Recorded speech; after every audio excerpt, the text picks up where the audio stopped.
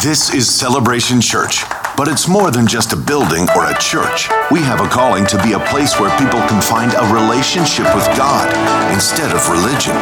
A place where freedom is found and acceptance given, and every person can discover their purpose and experience the kind of fulfillment only God can give.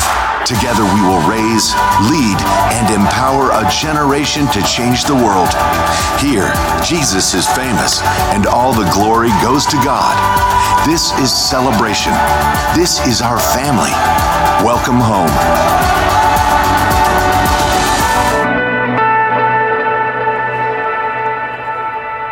Good morning. Welcome to Celebration Church. Let's all stand together as our campuses join with us over in Appleton and Stevens Point, and all the people who watch us on television and around the world on the internet.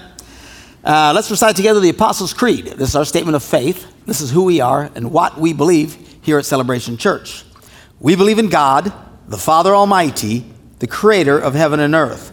We believe in Jesus Christ, his only Son, our Lord, who for us and for our salvation was conceived by the Holy Spirit, born of the Virgin Mary, suffered under Pontius Pilate, was crucified, died, and was buried. He descended to the dead, and on the third day he rose again. He ascended into heaven and is seated at the right hand of the Father. He will come again to judge the living and the dead, and his kingdom will have no end. We believe in the Holy Spirit, the holy Christian church, the fellowship of believers, the forgiveness of sins, the resurrection of the body, and the life everlasting. Amen. You may be seated. Good to have you with us here this morning at Celebration Church. Good to see people in church. Last few Sundays have been a little brutal with all the storms and the ice and everything. Also glad to see there was no storm coming on Saturday night and finally cut us a break. And as you can well imagine, we've taken quite the financial hit because we've missed several Sundays of very small crowds, and we hope that you will be as generous as you possibly can today, above and beyond, if you will, to step up to the challenge and help us to kind of climb out of the tight situation that we're in. And not just us, obviously churches all around Wisconsin have been getting hammered in these situations, so please be generous today. We're doing a series about forgiveness. The scripture you saw on the screen there is from Proverbs. It says, "It is to one's glory to overlook an offense." Do you overlook offenses, or do you focus on the offenses trying to straighten them out? Good question. Now at Celebration, our desire is to help people to know God, find freedom, discover purpose, and make a difference. Now, we're kind of focusing on the area of finding freedom because if you are holding bitterness and unforgiveness against someone else, it will put you in a cage of your own making. It will rob you of your true joy and your true freedom when you stay angry and bitter at someone else. And the irony is, when you're angry and bitter at someone else, it doesn't do anything to them. They pretty much don't care. It's something you're doing to yourself. Now, this morning, I've entitled my message, "Beware the Love of Righteousness." That sounds a little strange, because we are supposed to love righteousness, but there's a version of loving righteousness that turns you from a giving, kind person into a very critical, pharisaical type Christian, and you want to avoid that at all costs. The biggest way you can tell the difference is when you're focusing on righteousness in your own life. That's good. When you start focusing on what's right or wrong in other people's lives, that is bad. Now we're reading from this morning, we're going to start in Nehemiah in the Old Testament. Now this is one of the final great events in the Old Testament before Jesus comes. You'd never tell that the way the Bible is laid out. It's not in order. It's all jacked up. I don't know who decided this, and what the thing was, I have no idea. You take the Old Testament in particular and you read it from beginning to end, it's not going to make a whole lot of sense to anybody because it's all out of order. It's all jacked up. I would actually encourage, if you really want to understand the Bible, get a chronological Bible. It's still the Bible. What they do is just take it and put it actually in the order of the events as they occur. Now it starts making a lot of sense because this final event of the Old Testament is stuck in the middle of the Old Testament and everything's all out of order. But this is one of the final things. Now what happens is, God sends Moses, gets the people out of Egypt, gives them the law of Moses, that the rules are supposed to obey, starting with the 10 Commandments. They eventually go into the promised land. They conquer the promised land. All the promises that God gave them are fulfilled. And now they start doing everything wrong. And they can't seem to get anything right. And the bulk of the Old Testament is really just reading about how these people would get themselves in a mess because they would disobey God, and then he would send someone to help them, and they'd come out of it, and then they'd disobey God, and he'd send someone to get out. That's where you get Samson and all these different people that come along, and then the kings come along. And you read 1st and 2nd Kings. There's a whole bunch of reading, and all it is just showing you how one guy messed up, and the next guy messed up, and the next guy messed up, and God kept warning him, you better stop it, you better stop it, I'm going to kick your butt, I'm going to bring fire down on your heads, people are going to die. And about halfway through the book, I'm like, just kill them already, it takes forever.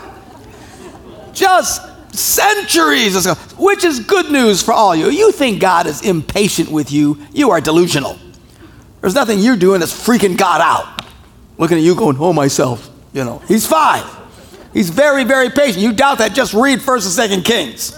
And it goes on, and he keeps warning him, and he keeps warning him, and finally, he has had it up to here after centuries of this horrible behavior, and he brings the hammer, and the Babylonians come in, kill all kinds of people, destroy the city, and takes the rest of them and drags them off into Babylonian captivity. And they're there for decades, some 70 plus years, whatever it is, and finally at the end of that, they finally come to their senses, crying out to God. God brings them back, and they start to rebuild the city. And this is where we run into Nehemiah. Nehemiah, God has put on his heart to rebuild the walls around the city as they're reconstructing the city of Jerusalem. And this whole Babylonian captivity, even though that it wasn't that long, has a major impact on them. Up until this time, they can't stop themselves. They are constantly getting involved in idol worship and worshiping other gods, and just one thing after another. After this, it stops. There's no more record of them struggling with this after that captivity. So this is like 400 years before Jesus comes. They finally get it together. And there's 400 years of kind of quiet, and then Jesus comes, and all of that, what we're experiencing today, is happening. So anyway, at the last chapter of this book of Nehemiah, Nehemiah grabs all the people together, and they start reading from the law of Moses. And a lot of them had never heard it because they'd been so far from God. And as they're reading it, they're stunned at how they have made so many mistakes, and they start to correct things. And Nehemiah starts to correct things. He gets rather intense about it, actually. Let's read a little bit from this, chapter 13. On that day, the book of Moses was read aloud in the hearing of the people, and there it was found written that no Ammonite or Moabite should ever be admitted into the assembly of God, because they had not met the Israelites with food and water, but had hired Balaam. That's the guy that had the donkey talk to him. Balaam was supposed to bring curses down on them, but God turned the curses into blessing. When the people heard this, they got the point. They excluded from Israel all who were of foreign descent. See, they were supposed to stay separate. And by this time, the only ones who really get it is from the tribe of Judah. Judah, hence you get the word Jews. Israel, the rest of the other tribes, all got so intermarried and stuff like that, they eventually became the Samaritans. We read about the Samaritans, the good Samaritans, when Jesus comes. These guys, they basically consider them half-breeds because they never got it right. But Judah finally got it right. Jesus came from this tribe, the Lion of the tribe of Judah, the Bible says. Anyway, so they realized, oh man, we're not supposed to be doing that, so they straighten up. Now before this, Elisha, the priest, had been put in charge of the storerooms of the house of our God. He was closely associated with Tobiah, who was a real squirrel, a naughty guy, and he had provided him with a large room formerly used to store the grain offerings. So the room for these offerings, this guy came and he was in cahoots with this bad guy, so he clears it out and gives this guy basically an office or an apartment there, which is completely wrong. They're not supposed to do this. Verse 6, while all this is going on, I was in Jerusalem. I didn't know what was going on. For in the 32nd year of Artaxerxes, king of Babylon, I'd returned to the king, so I was out of town. Sometime later, I asked his permission and came back to Jerusalem. And here I learned about this evil thing that they had done in providing Tobiah a room in the courts of the house of God. I was greatly displeased. I threw out all of Tobiah's junk, threw it out of the room. And I gave orders to purify the rooms. And then I went and put back in the equipment of the house of God, along with the offerings, grain offerings, and incense. I also learned that the portions assigned to the Levites had not been given to them. The Levites that are supposed to be serving God in the temple and the musicians playing for the services had gone back to their own fields. Why? Because they weren't paying them anymore. Why aren't you paying these guys? They're supposed to be here. Oh, it's paying me, I got to go back. So they got to go back and work in the fields. So he's mad about this and encourages the people to start bringing the offerings and stuff so they can continue to worship God. So I rebuked the officials, said, why is the house of God neglected? And I called them together and stationed them at their posts. And all Judah now are bringing the tithes of grain. They're bringing these offerings, wine, olive oil, into the storerooms. And I put a bunch of guys here that I can't read their names, I don't know how to pronounce them. Anyway, I put all these guys in charge and made them responsible for distributing the supplies to their fellow Levites. The money's coming in, now they're paying the bills, paying these guys. And then he cries out to God, remember me for this, O God, and do not blot out what I have so faithfully done for the house of my God in its services.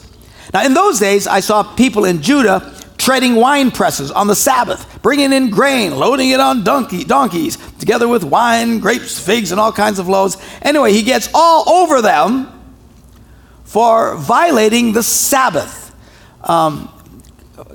They say that, Christians' Sabbath is Sunday and stuff, but it's really not a Sabbath like their Sabbath. The New Testament doesn't really put a big emphasis on even the Sabbath. Some disagree with that, like Seventh-day Adventists definitely disagree with it. They're great Christian people, and they're still very strict about the Sabbath. By and large, in the New Testament, it doesn't talk much about it. If anything, it talks the other way. Anyway, in the Old Testament, it's a big stinking deal. You're not supposed to work on the Sabbath. It's one of God's things that God had told them in the Old Testament. So, in verse 17, I rebuked the nobles of Judah and said to them, what is this wicked thing you're doing, desecrating the Sabbath? Didn't your ancestors do the same things so that our God brought all this calamity on this city? And looking around, everything's a disaster. The Babylonians came, they destroyed everything, drug us off into captivity. It's a complete disaster because we were consistently desecrating the Sabbath and breaking all of God's rules. Everything Moses said, they just disobeyed, worshiping other gods. So, guys, we got to straighten this out. Let me see. Let's jump down to verse 23. Moreover, in those days, I saw men of Judah who had married women from Ashdod, Ammon, and Moab. These are the countries surrounding them, who had false gods and all these weird religions. And half of their children spoke the language of Ashdod, or language of one of the other peoples, and didn't know how to speak the language of Judah. And he's furious about it, because it's another major violation that got him in trouble with God. So I rebuked them, and I called curses down on them, and I beat some of them. And I pulled out their hair. Why would a man of God do that? I don't know. I have days I feel like doing the same. And I made them take an oath in God's name and say, you're not to give your daughters in marriage to their sons. And he basically goes into this whole thing. That's what got Solomon in trouble. And Solomon wound up with 1,000 women and then became very depressed. I wonder why. Seriously, 1,000. Well, how would you deal with 1,000 women, wives, and concubines? I mean, good night. And then he writes Ecclesiastes, and he's just totally depressed through the whole book. The whole point of Ecclesiastes, he says, life is hard, then you die. This is only life sucks. This is awful. Well, yeah, 1,000 women, I'd be depressed too. So anyway, he gets on about all this stuff. So he basically just comes in and he's hammering them. You got to start doing things right and from a good perspective, because they were constantly sinning against God. God had kept warning them. Now, from here on out, they get it.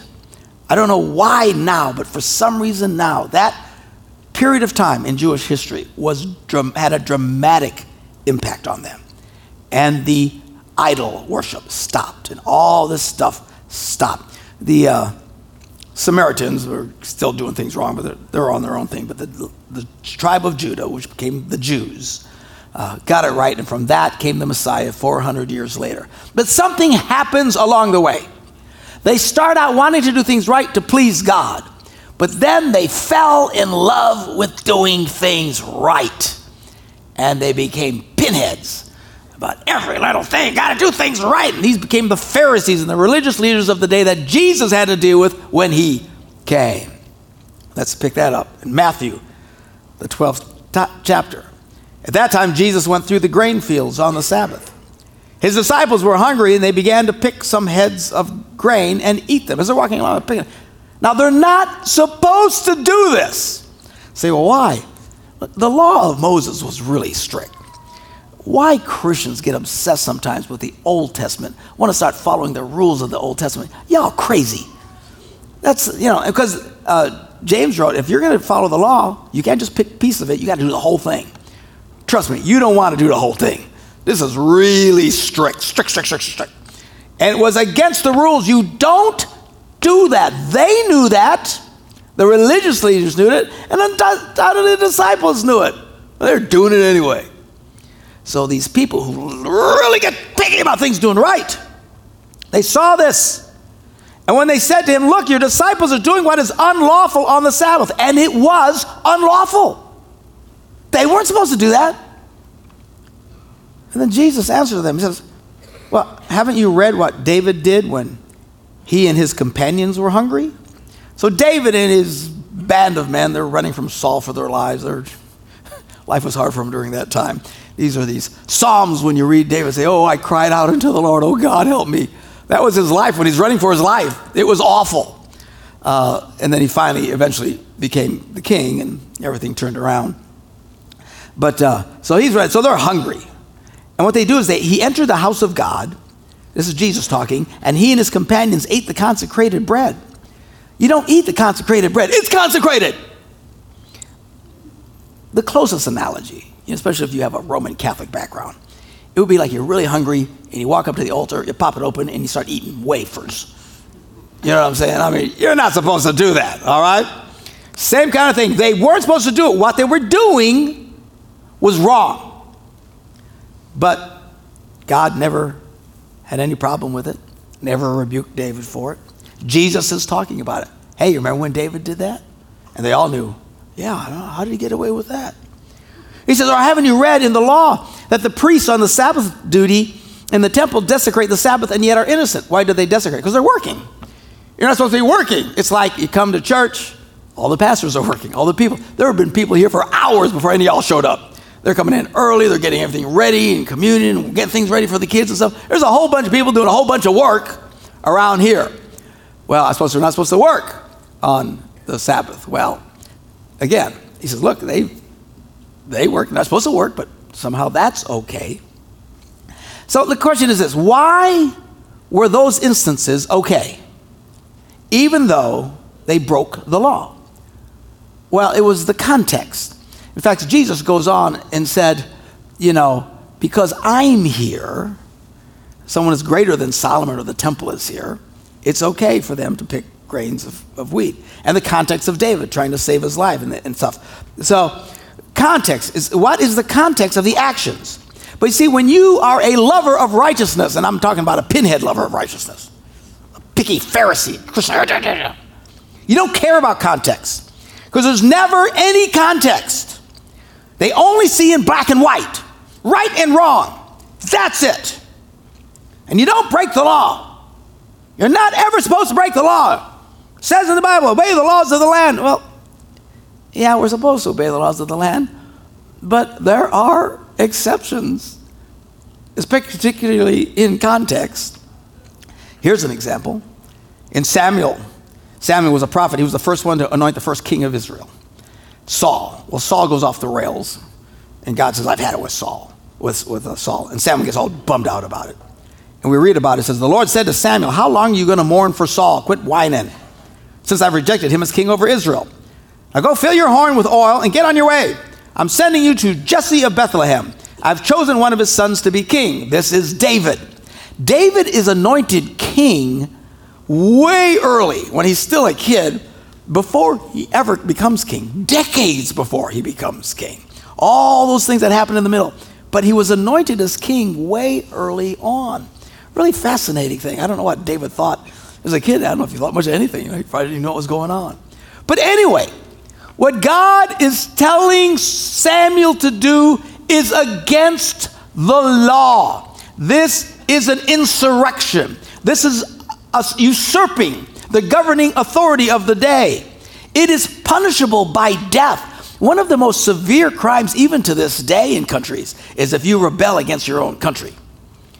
Nobody looks very favorably on this, and that's what he's doing. He tells him, go, I've had it with Saul, we're going to bring in a new king. This is a major, major violation. But we're never supposed to break the laws. Well, generally speaking, but again, don't be a pinhead. So he does this. And then Samuel says, how am I going to do this? Saul hears about it. He's going to kill me. Why? It's against the law. And we're not talking going 25 in a 15-mile-an-hour zone. You're not going to get a ticket. They're going to kill you. This is punishable by death. This is one of the worst things you could do in any country or under any king or governing thing, is to rebel against the authority. He said, how am I going to do that? Saul, he's going to kill me. And then the Lord tells him this, well, just take a heifer, go along and just tell people I've come to sacrifice to the Lord. Now, to a pinhead, right and wrong person, that's a white lie.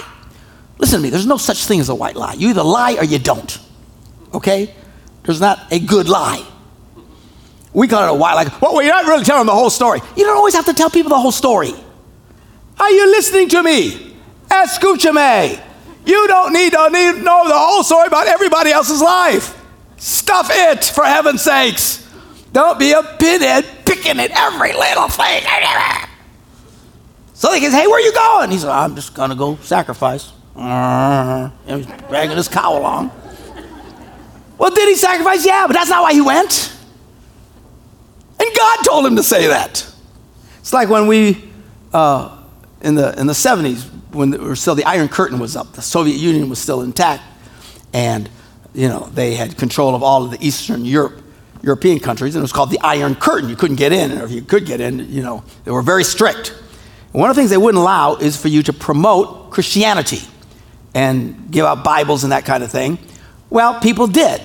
We did. Joe and I did back in the day with a bunch of people. We'd go in and we'd load up these buses with tracts and gospel materials and Bibles and stuff, and we'd go through the thing, and they'd say, do you have anything to declare? And nope, we ain't got nothing to say. And there were Christians who were upset at that. That's wrong. You're supposed to obey the rules. These are the lovers of righteousness, the little pinheads. They can't think outside the box. Everything's got to be just black and white all the time, and they never understand the context of some of these laws. There's some laws you just ignore, for heaven's sakes, especially when they go directly against God's word.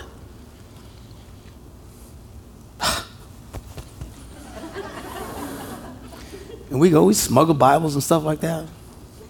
Remember the first time we went in? We were all nervous as cats because we're coming up to the border, and we all looked guilty of sin. I mean, our faces were just guilt. Man, we need to lighten up a little bit. So I got the banjo out. Did you get your guitar too? I don't know. We started singing, you get a line, I'll get a bowl, honey. You get a line, I'll get a pole, babe. You get a line, I'll go pole. We'll go fishing to crawdad hole, honey, baby. So we're all clapping and singing, and now everybody's happy and stuff. We come up to the border guard jumps on the bus, we're still singing, he dances all the way down the aisles like this, and then he dances back out and said, okay, you guys can go. And that was it.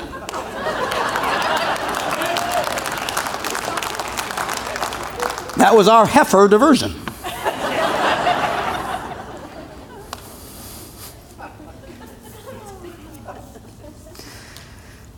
We read more about Jesus' encounters with these pinheads.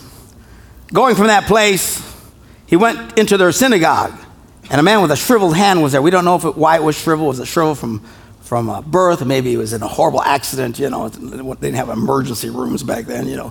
Your hand gets caught and something gets smashed, you pretty much got a smashed hand.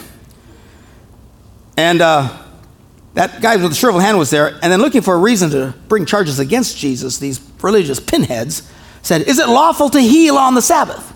Now, why are they asking this? Because their version of Sabbath was you're not supposed to expend any energy or to release any energy.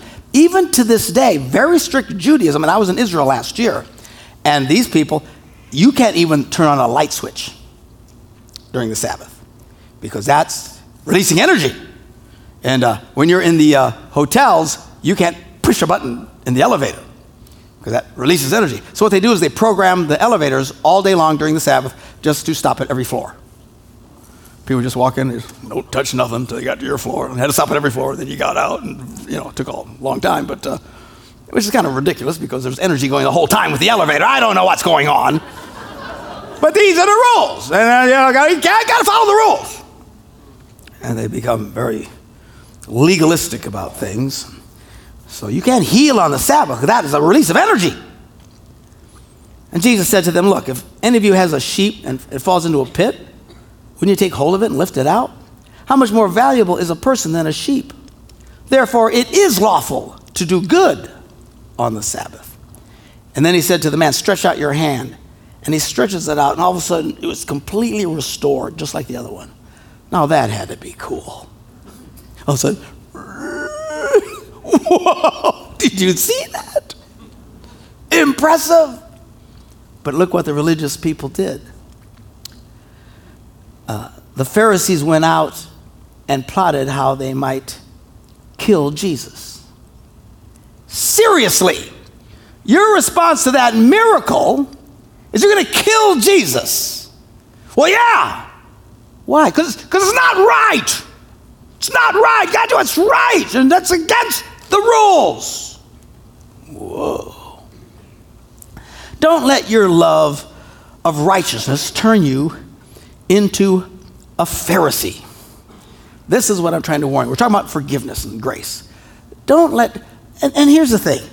I wrote about this a couple of months ago and posted on Facebook, but the question is, why is it that older Christians are the ones who always get mad and leave churches? It's not the young ones. And I'm not talking about age, I'm talking about experience. Essentially, you might be 75 and just coming to church for the first time forever, and your faith is relatively young. So when you first start coming to faith, you actually like everybody. You even like me. And we all like everybody. This is great, but the more you go growing in your faith, you start learning about what is right and what is wrong. Unaware that that's for you to reflect on, not to take as a hammer to other people. And they get mature enough where they start knowing some of the rules. And then they get mad when one of the rules are not followed exactly according to their standard, and they become nasty, mean people. You know, there are 400,000 churches in America. 80% of them have 100 people in them or less. Do you know why? Because that's about how many people can get together without punching each other in the face. Without arguing about things. Because they split and the church goes, a bunch of people leave, a bunch of people leave. Everybody experiences this. I've been talking to pastors, I travel all around the country and the world, but these last few months I've been traveling around the country and talking to other pastors. And that's what I'm talking about, and said, we're doing a thing on forgiveness, trying to get people to get over offenses. He said, man, we all got that problem. We all got it. You know what happens? A church will grow so much, and then something will happen, a bunch of people get mad and leave. That's happened here ever since I got here. Been doing this for 12, 15 years. If everybody who comes to Celebration stayed in Celebration Church, we'd be a church of over 5,000 people today. But we're not. Why? We grow, and then some of these people all of a sudden start learning about what they think things ought to be done. If it's not done right, they get mad and leave. And then you grow some more, and then the other ones mature, and they get mad about leaving somebody else. Somebody does something. Somebody said something. You change the program. How dare you change that program? It's not right. One of the most crazy ones, I still experience frustration to this day, is when we quit having a choir. You would think the Antichrist took over. 400 people left this church because we quit having the choir on Sunday morning. Why would you get rid of the choir? Well, first of all, you listen to our music. This isn't choir music. You want to go, there's a lot of places you got to go to listen to choir. It's like taking a round peg and trying to put it in a square hole. It just never quite worked. Besides that, they sucked. Well, I liked it. Yeah, because you don't know anything about music. I am a musician, and I could only stand so much. I couldn't take it anymore. And there were other reasons besides that, but it's no big deal. So what? Serve God somewhere else, right? Do something else. No! Hundreds of people. And And to this day, I still shake my head. What in the world? And there's always something somewhere where someone learned something wasn't quite done right. And they got to leave. And the whole reason, one of the main reasons for this whole series is we got to stop this. The reason why a lot of you aren't so mad is because you haven't grown up enough yet. Don't learn about the Bible and then become a jerk. Because this church has a problem. I'm here. All right? And I'm going to do something, say something, act the way, say something, preach something that you're not going to like. And that religious spirit will jump on you. That's not right. And with the choir, it wasn't just I didn't like the choir. Oh, no, it gets amplified. He's evil. He's evil. He doesn't want the Spirit of God in the church. Really? And everything you hear, keeps amplified. Amplified. Pretty soon I'm going to be worse than Jeffrey Dahmer, for heaven's sakes. The rumors that go around, they just get crazier and crazier. And they justify it because it's right, and I know it's right, and I have knowledge from God, and I have wisdom. Wisdom is knowing the difference between right and wrong. When you don't know what to do, you pray for wisdom, because then you're aware of what's right to do, what's wrong to do. And people think that wisdom stands on its own 2 feet. Doesn't matter how you feel about it. No. How you handle it has a dramatic impact. Let's read this in James. The wisdom that comes from heaven is first pure, then peace-loving, considerate, submissive, full of mercy, and good fruit, impartial and sincere. True wisdom is surrounded by sweetness. But if you have an attacking, nasty, critical, bitter attitude, your wisdom is no longer from God. Well, that's not true because it's truth is truth. No. Because James says in verse 15, such wisdom, quote unquote. I love that they quote it. But you consider wisdom. When you're like that, your wisdom does not come from heaven, but is earthly, unspiritual, and demonic. Whoa. The way you handle things, the way you handle the truth is critical on how you handle it. What kind of attitude that you have. If you're submissive and humble and respectful, it's one thing. Then truth stands. But you can take what is right, just like the Pharisees did, and turn it around and be critical and nasty, and it turns into something from the devil. And it needs to stop. We need to stop. Just relax. Well, Pastor, what would you do if you were in a church you didn't agree with everything? Man, I was in a church for almost 20 years. I didn't agree with anything. Thought they were all crazy. Why didn't you leave? It was my church. Right? It was my church. These are my friends. Evangelicals, we got issues. We become Pharisees. I love, more traditional churches, I love talking to Lutherans. I like Lutherans.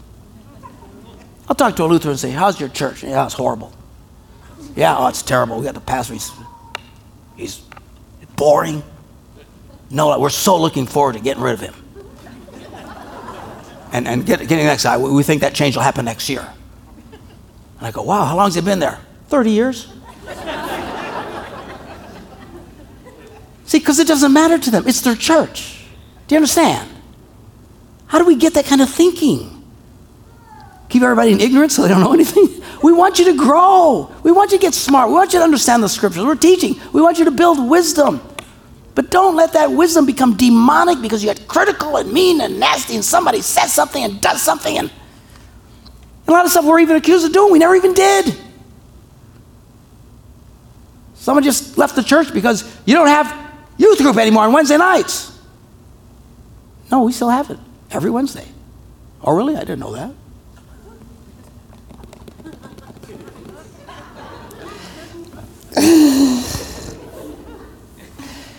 But they just assumed because we weren't doing the adult thing every Wednesday night that we canceled everything. We didn't cancel everything.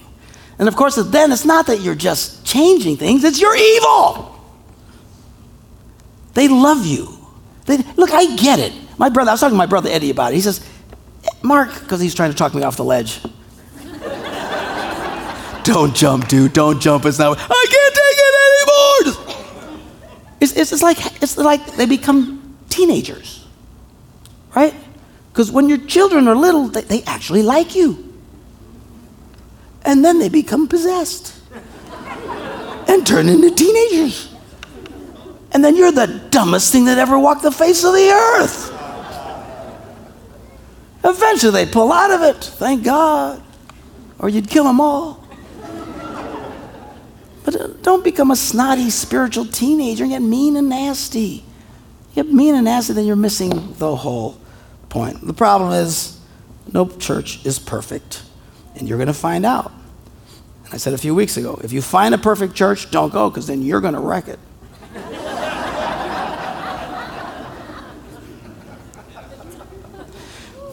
I got to shut up. Matthew, the 12th chapter. I'm on a roll. There's no game on. We can keep going. Anyway, there's God would never want us to interfere with the Packers. We know that. That's right and wrong right there. Jesus finally tells these pinheads. In Matthew 12, he says, if you guys had known what these words mean, I desire mercy, not sacrifice, you would not have condemned the innocent. What does that mean? Sacrifice is a good thing. The Bible encourages us to sacrifice. When you come, just being here for some people is a sacrifice. You could be doing something else. Giving money, serving, helping people, building a community of faith like we did, it takes some sacrifice. That's good. All that's good. But he says the most important thing is mercy. Don't just get caught up in what you do for God. I'm doing this for God. I do this for God.